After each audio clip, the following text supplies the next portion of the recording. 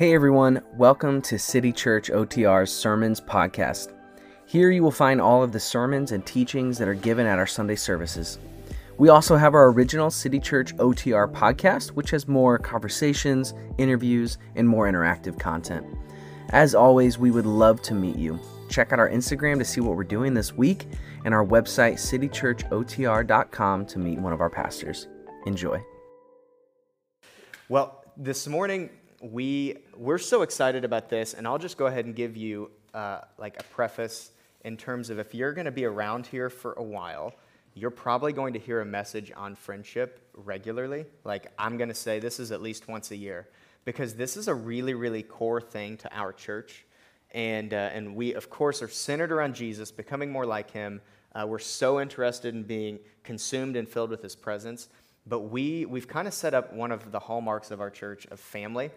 I mean, you hear us talk a lot about family, and when we say family, we don't just mean like nuclear family. We see that a little bit bigger as like friends that become like family. So we say family is like one of our 4 values. Our mission statement is cultivating the kind of family that Jesus introduced to the world. And so family is a big deal here, and when we say family, we mean friends that become like family. And you've probably guessed why it means so much to us. Like this church was started out of a friendship first, that then started with dreams and other friends that came in, and so this is such a core way we feel like we can follow Jesus, is having good friends and pursuing good friendships.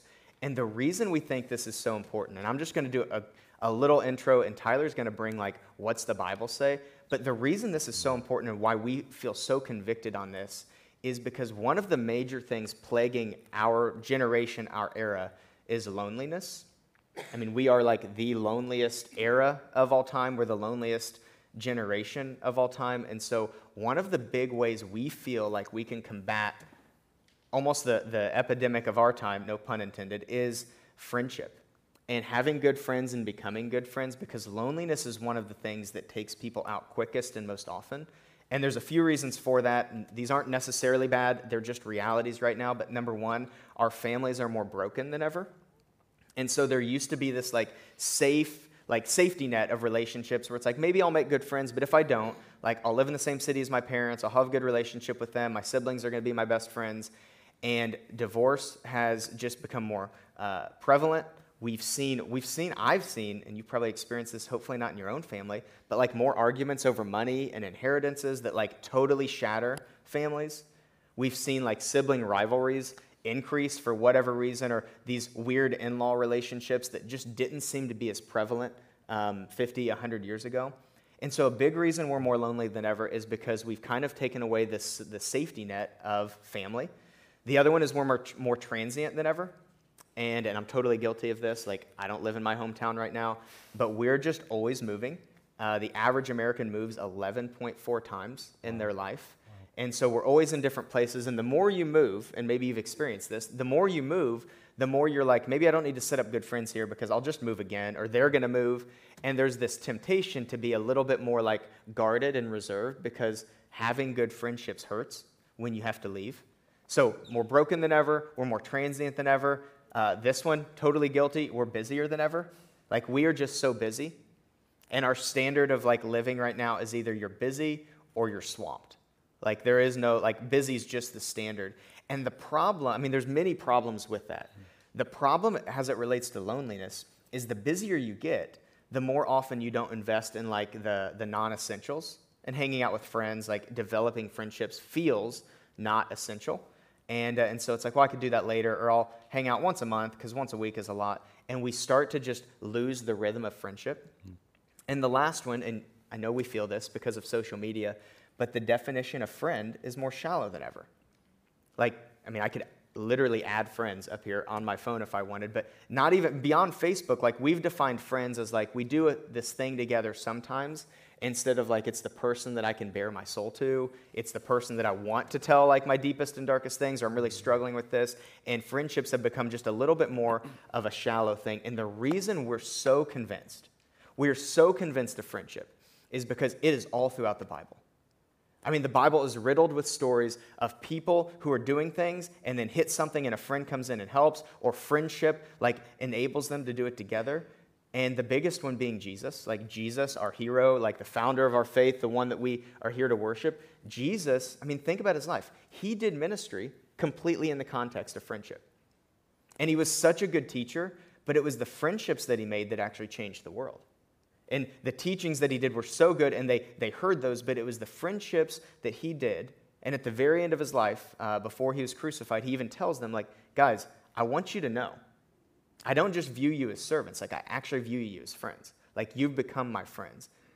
And Jesus did ministry in that. And we feel like the more and more that we're conformed into his image, the more and more that friendship actually is the tool to do that. And the problem with that is, just setting up the problem, Tyler can solve the problem for us. The problem is you just don't drift towards things that are good for you. We, like, our natural ability, our natural inclination is not to drift towards something that's healthy. When was the last time you, like, happened to be at the gym at 6 a.m.? Like, oh, I don't even know how I got here. Like, that doesn't happen.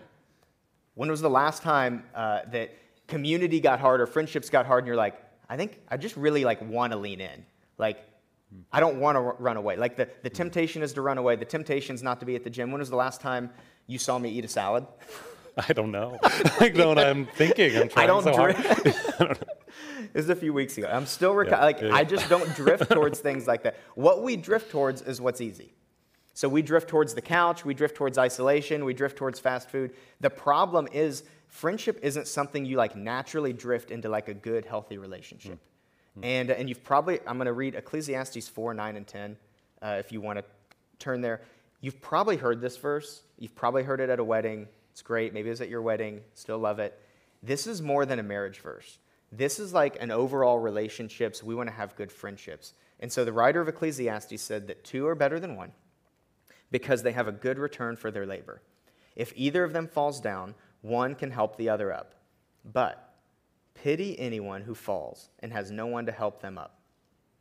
And so we think that we need good friendships for so many reasons. We need good friendships because it's for our benefit, but also we need to learn to be good friends because there's a theology of friendship that is all over Scripture. And I am so excited to walk us through it. So we're going to go into the classroom for the next few minutes. Are you guys ready? We're taking a sprint from Scripture from the beginning all the way to the end.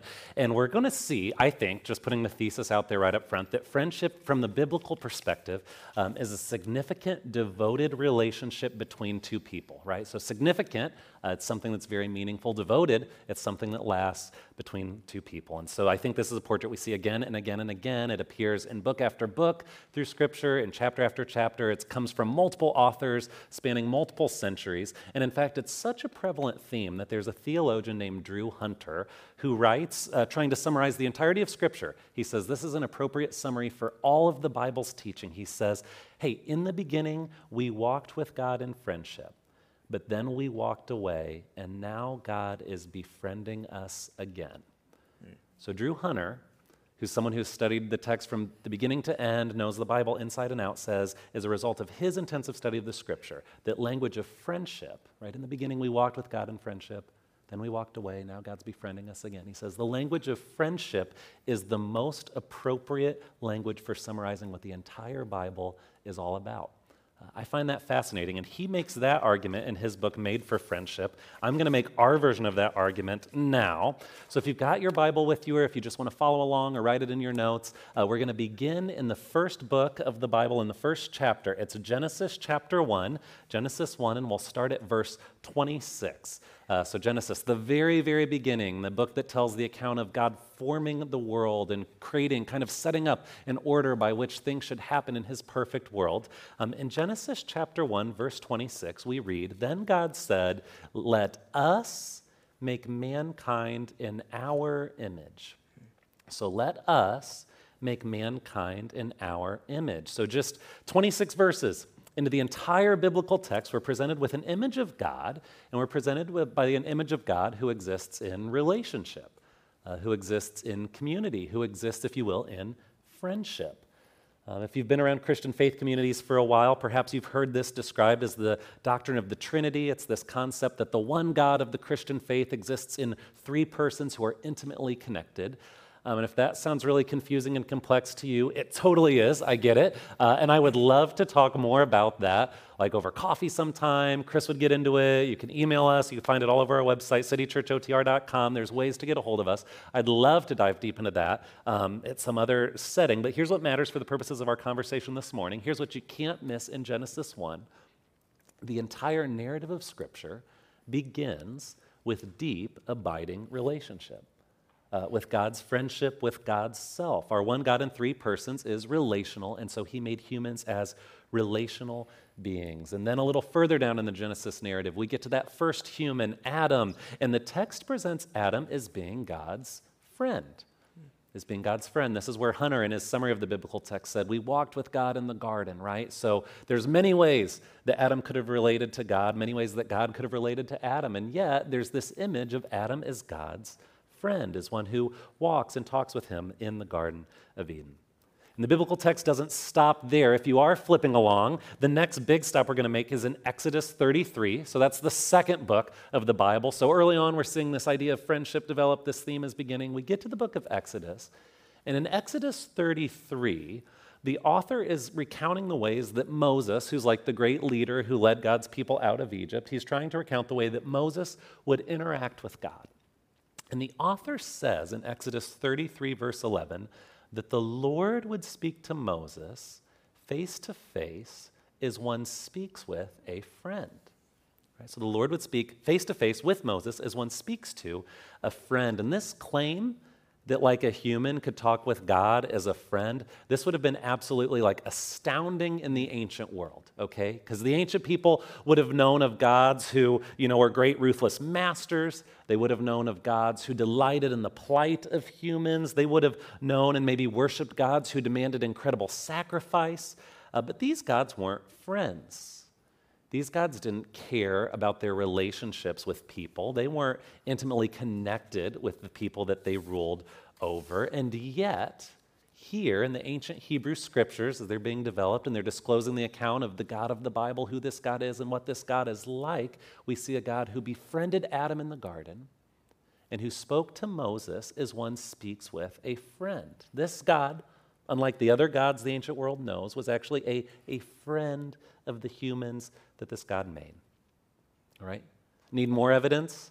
We can keep going to Isaiah 41. In Isaiah, we stumble upon an Old Testament prophecy. So a prophecy is like a message from God delivered to God's people. And this prophecy talks about a central biblical figure named Abraham. So Abraham's a person to whom God made a promise, hey, Abraham, through you, I'm going to bless the entire world. So like a big figure in the Old Testament. Well, in Isaiah 41, verses 8 and 9, we read, as the prophet speaking God's word to God's people, we read, but you, Israel, my servant Jacob. So this is God's way of saying, hey, you people who follow me, you Israel, my servant Jacob, whom I have loved, you descendants of Abraham, my friend, I took you from the ends of the earth, and from its farthest corners I called you.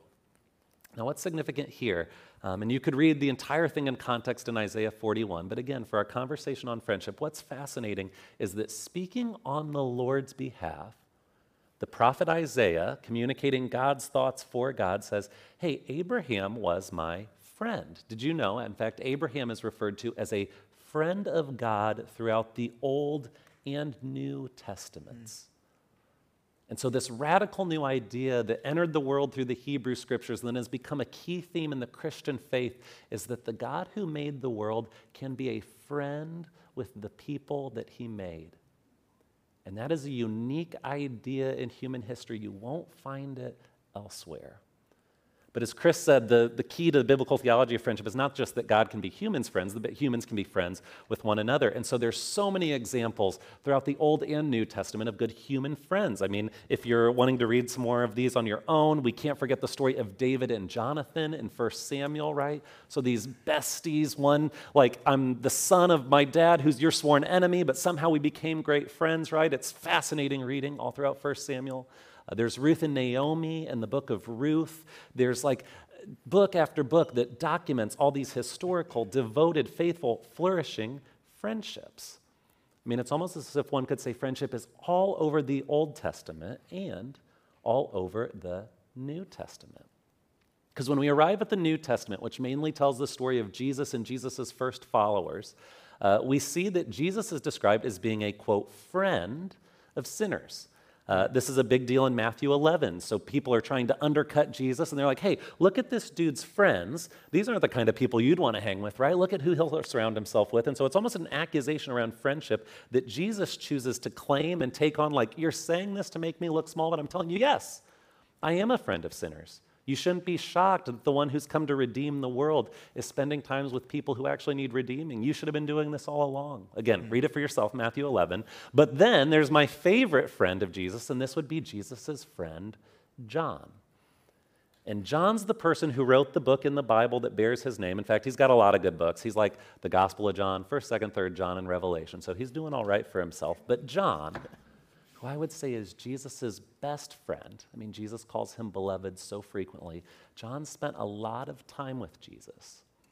And his gospel is unique, I think, in part because they had such a close relationship. It stands out from Matthew, Mark, and Luke. And then John's is like super, super special. And John's the one who really paints the image for us of a God come to earth to show us how to live and to redeem everything that's ever lived. I mean, it's a beautiful portrait that John paints. And John's one who tells us very clearly that Jesus, when he came to earth as perfect humanity, he didn't have, a spouse. He didn't have a partner. And he wasn't married, but he had John as a best friend. And John spent hundreds of weeks with Jesus. And after Jesus died and was resurrected and ascended, John wrote about his time with Jesus. And in John chapter 15, which is the chapter that Chris alluded to a little earlier, in Jesus' final tender words to his disciples, we hear these words of Jesus recorded by his best friend John, who writes, "Greater love has no one than this, than to lay down one's life for one's friends. And you are my friends if you do what I command. I no longer call you servants because a servant doesn't know what his master's business, but instead I call you friends." There's this partnership, right? "For everything I learned from my Father, I've made known to you. You didn't choose me, but I chose you, and I appointed you so that you might go and bear fruit that will last. And so whatever you ask in my name, the Father will give you. And this is my command." He's summarizing everything before he goes to the cross. So this is my command: love each other. So here's the big idea. If we're trying to summarize the biblical text and look at this biblical theme of friendship, Jesus came to earth to offer us his friendship.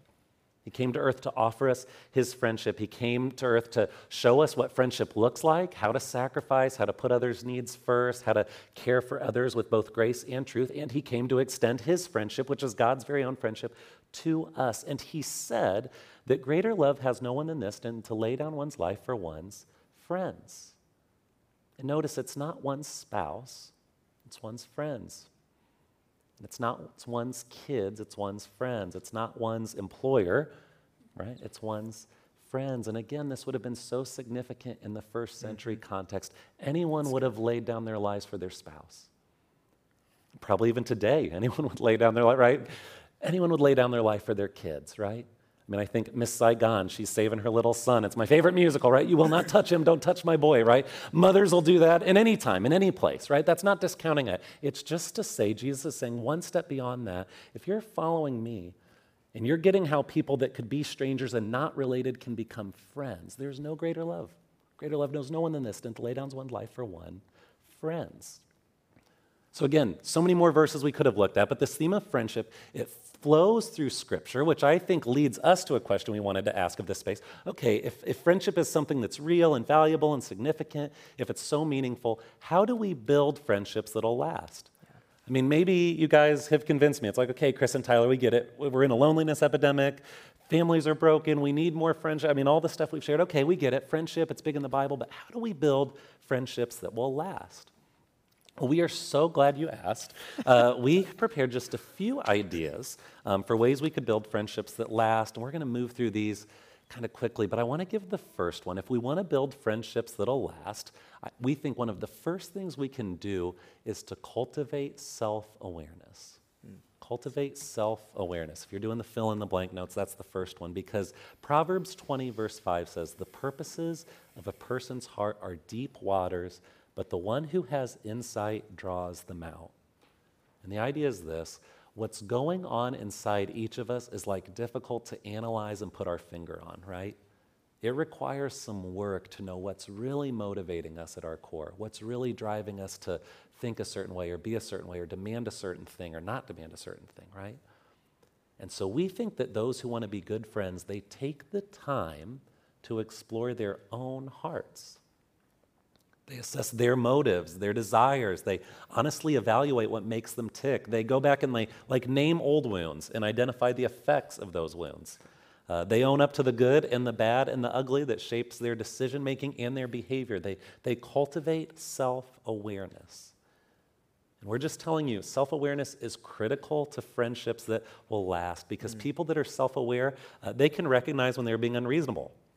They can recognize when they're being a little demanding, when they're reacting to current circumstances out of an old wound or maybe just out of some fresh tiredness. I don't know, Chris can attest, this isn't in my notes, but sometimes, I was a children's librarian for a bit, I can be a little teapot. Do you know this song, I'm a little teapot, short and stout, right? I can be a teapot in this sense. I can heat up, and then it just comes out in a little steam. Does that sound fair? Sure. Okay.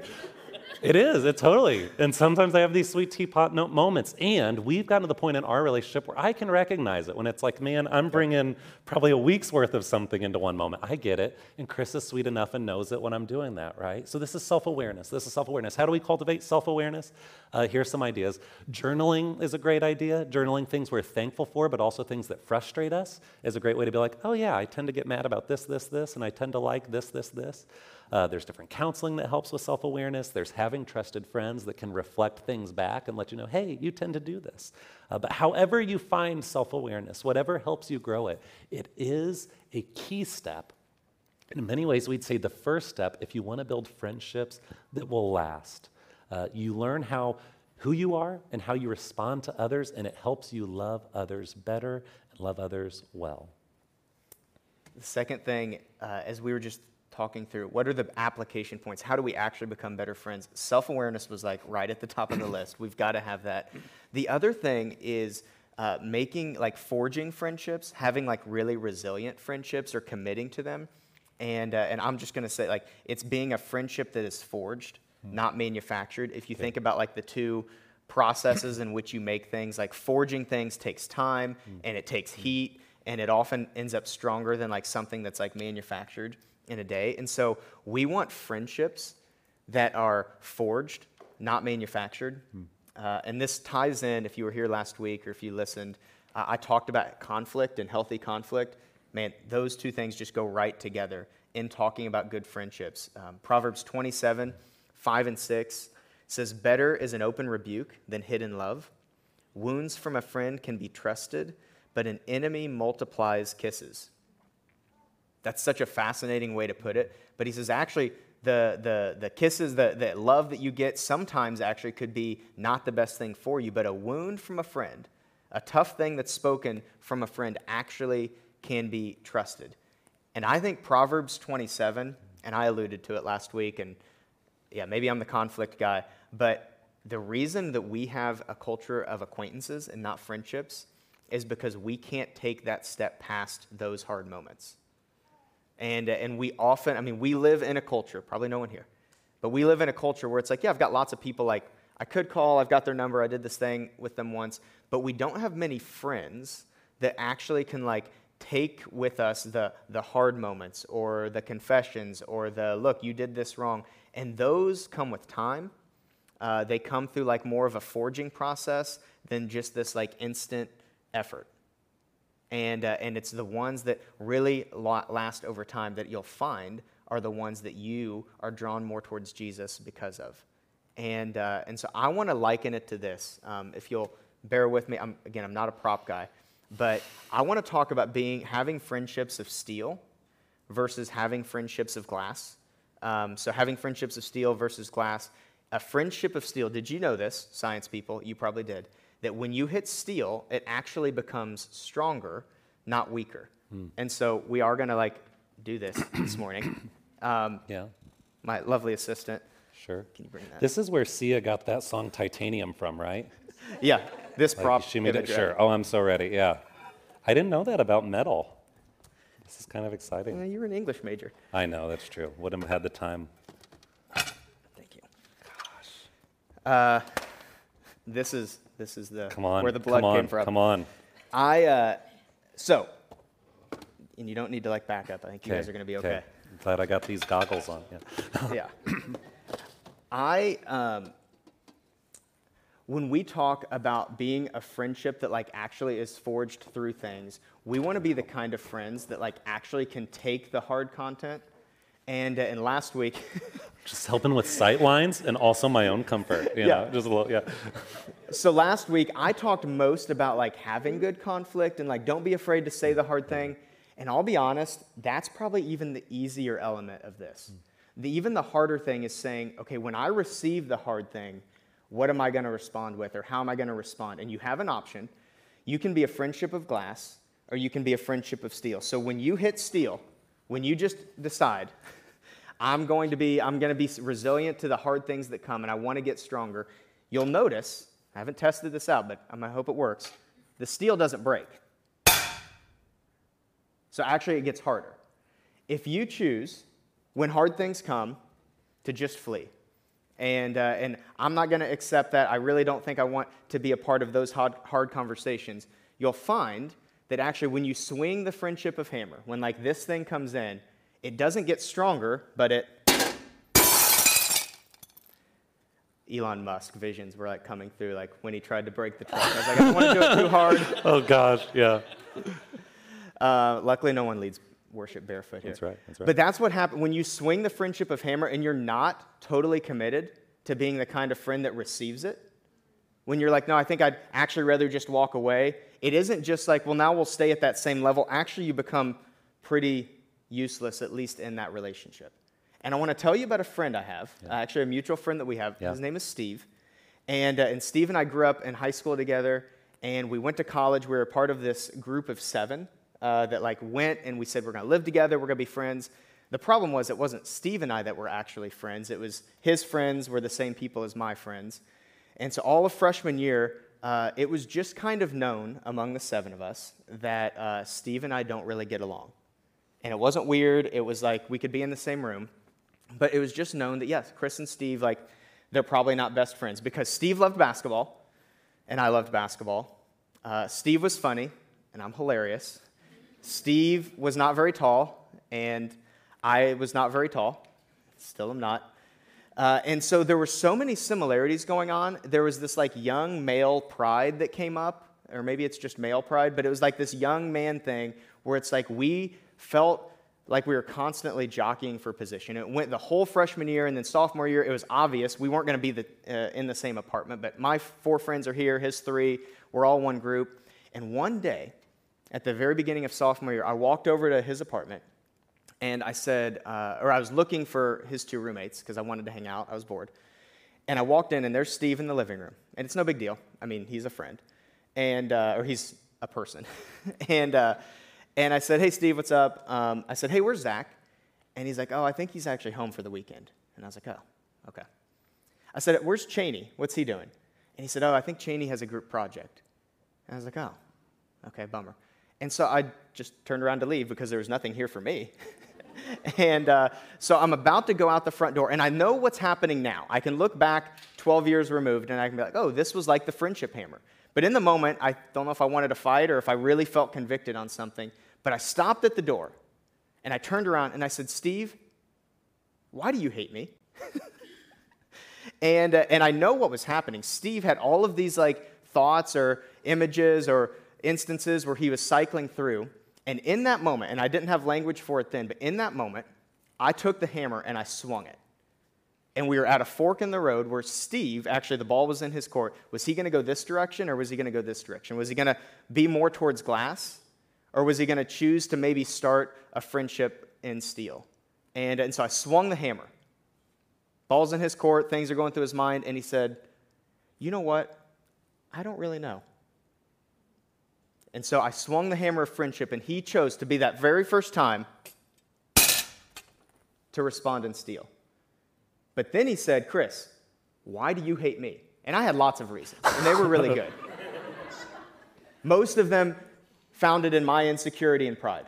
But I started to think through them, and I remembered the way that he responded, and instead of giving all the reasons that I didn't like him, I said, you know what, Steve?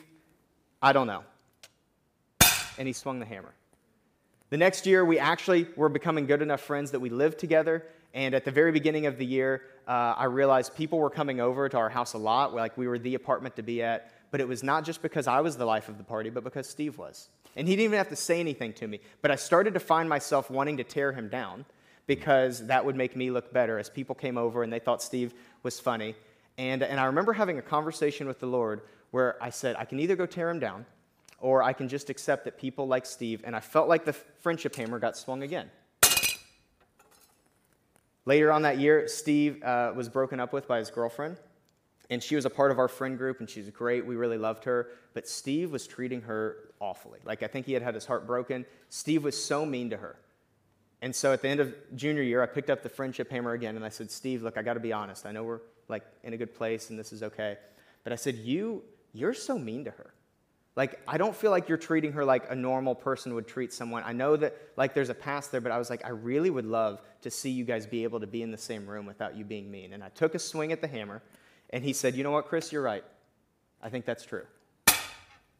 And he got a little stronger. And then in senior year, I was running everywhere because I'm prone towards busyness, and Steve sat me down, and he said, Chris, I think you're a little too busy. I know you're doing ministry. I know you're in finance, all these things. He said, I really think you're going to regret.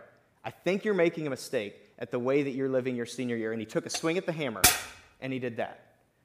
Steve and I became really, really good friends. And about 4 or 5 years ago, I picked up the sledgehammer of friendship. We were friends in college. We were friends a couple years out. And I was about to move to Las Vegas. And I was in the car with him. And I was like, Steve, I got to say, I'm about to go to Vegas. I'm going to be a missionary. I think I might be a pastor. Who knows? We'll see what happens. But I said, I have a hard time going there when I feel like there's work unfinished here. I said, Steve, if I'm honest, I don't feel like you're really following Jesus. I said, it's hard for me to go there and tell people about this thing when I don't feel like one of my good friends. Like, I just don't see the fruit. And I know you agree theologically, and there's something there, but I was like, I don't see that.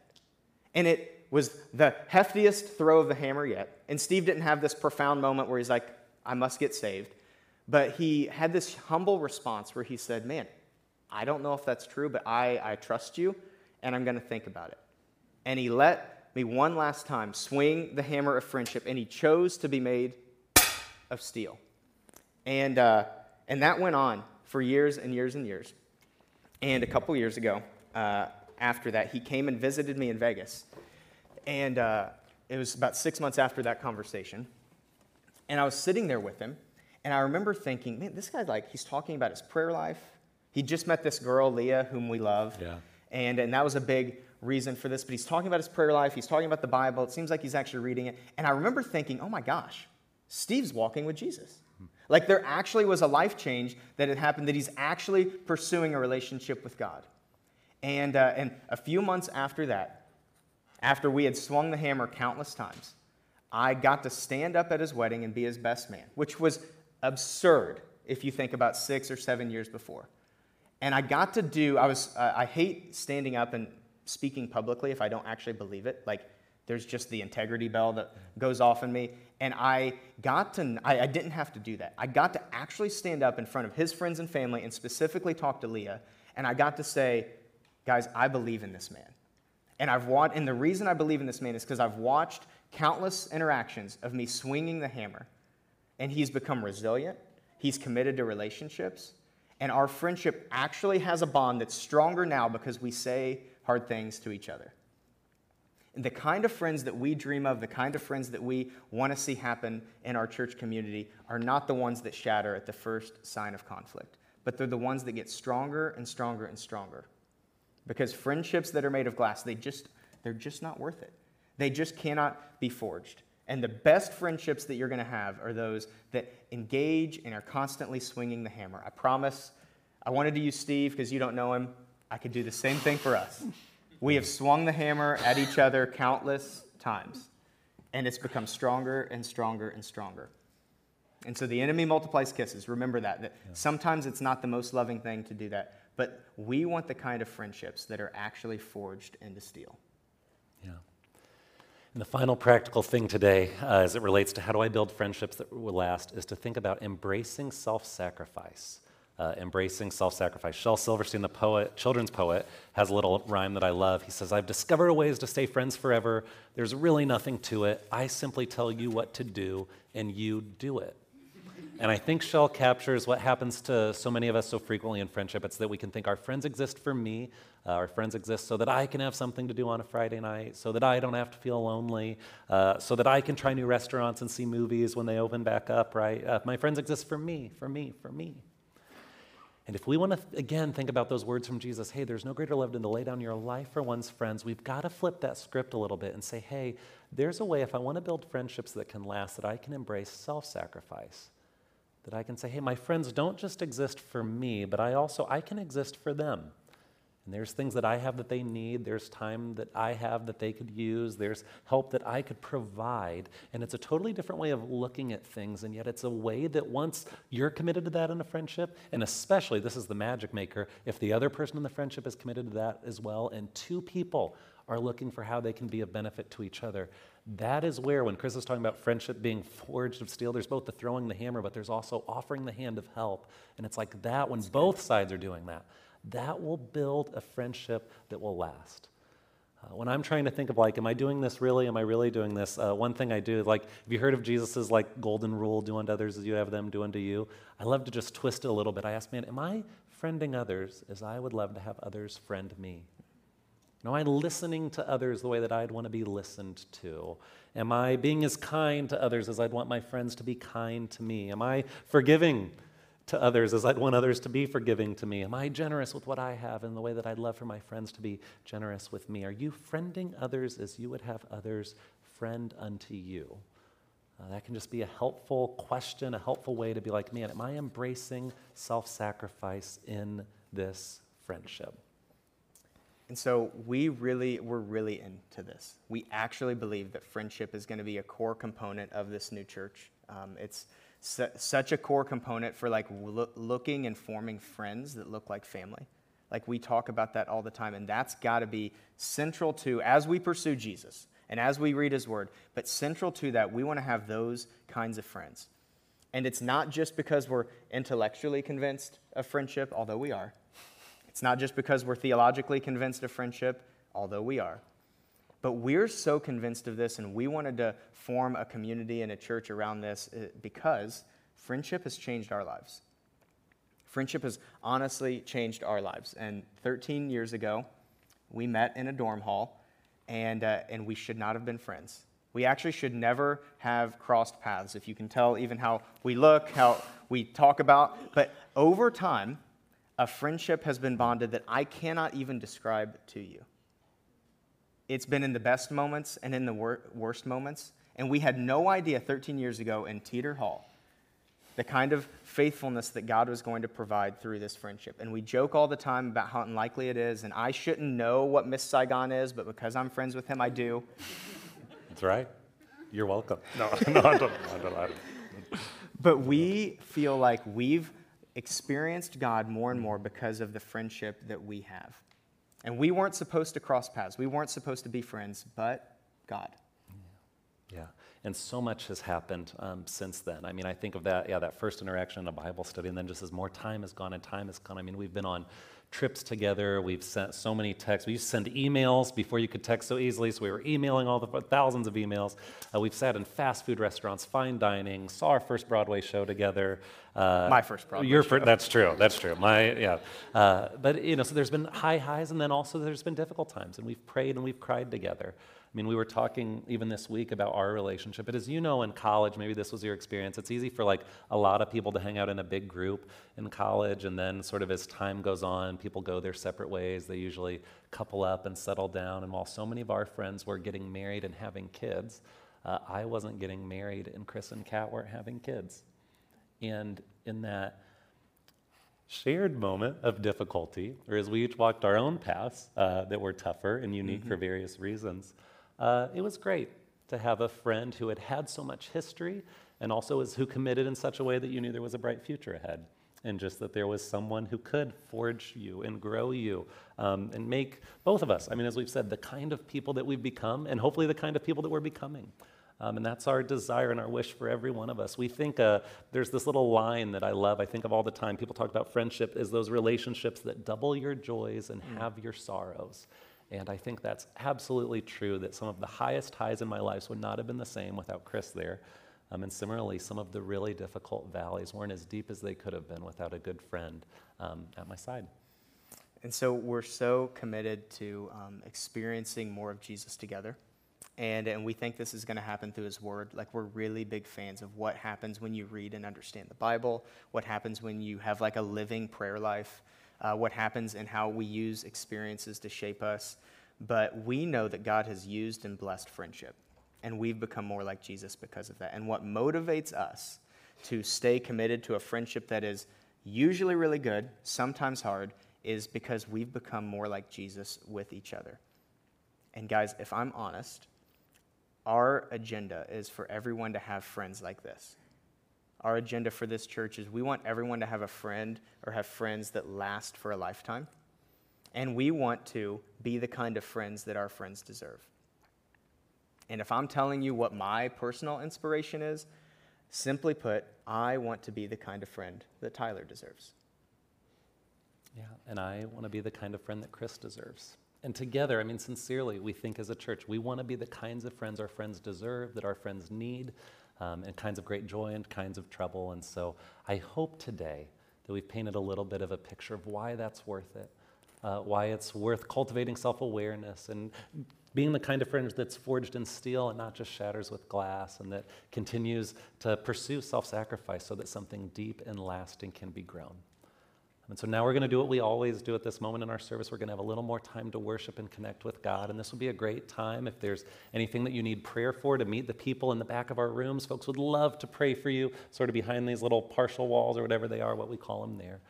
There will be space, too, if you need to finish your note, or if you need to even ask God, like, man, Lord, why has it been so hard for me to have friends? Or is there an old friend that I need to reconnect with? Or is there someone here in this room that you're calling me to be a friend to? But whatever it is that you need to do in this moment, please don't miss the opportunity to think about friendship and to think about the fact that God likely wants to grow you through friendship, and to maybe consider that challenge. Hey, am I the kind of friend my friend deserves? Am I the kind of friend my friend deserves? What could help me, Lord, become that kind of friend? So would you do that now, and then we'll worship, and we'll come back and close in a bit.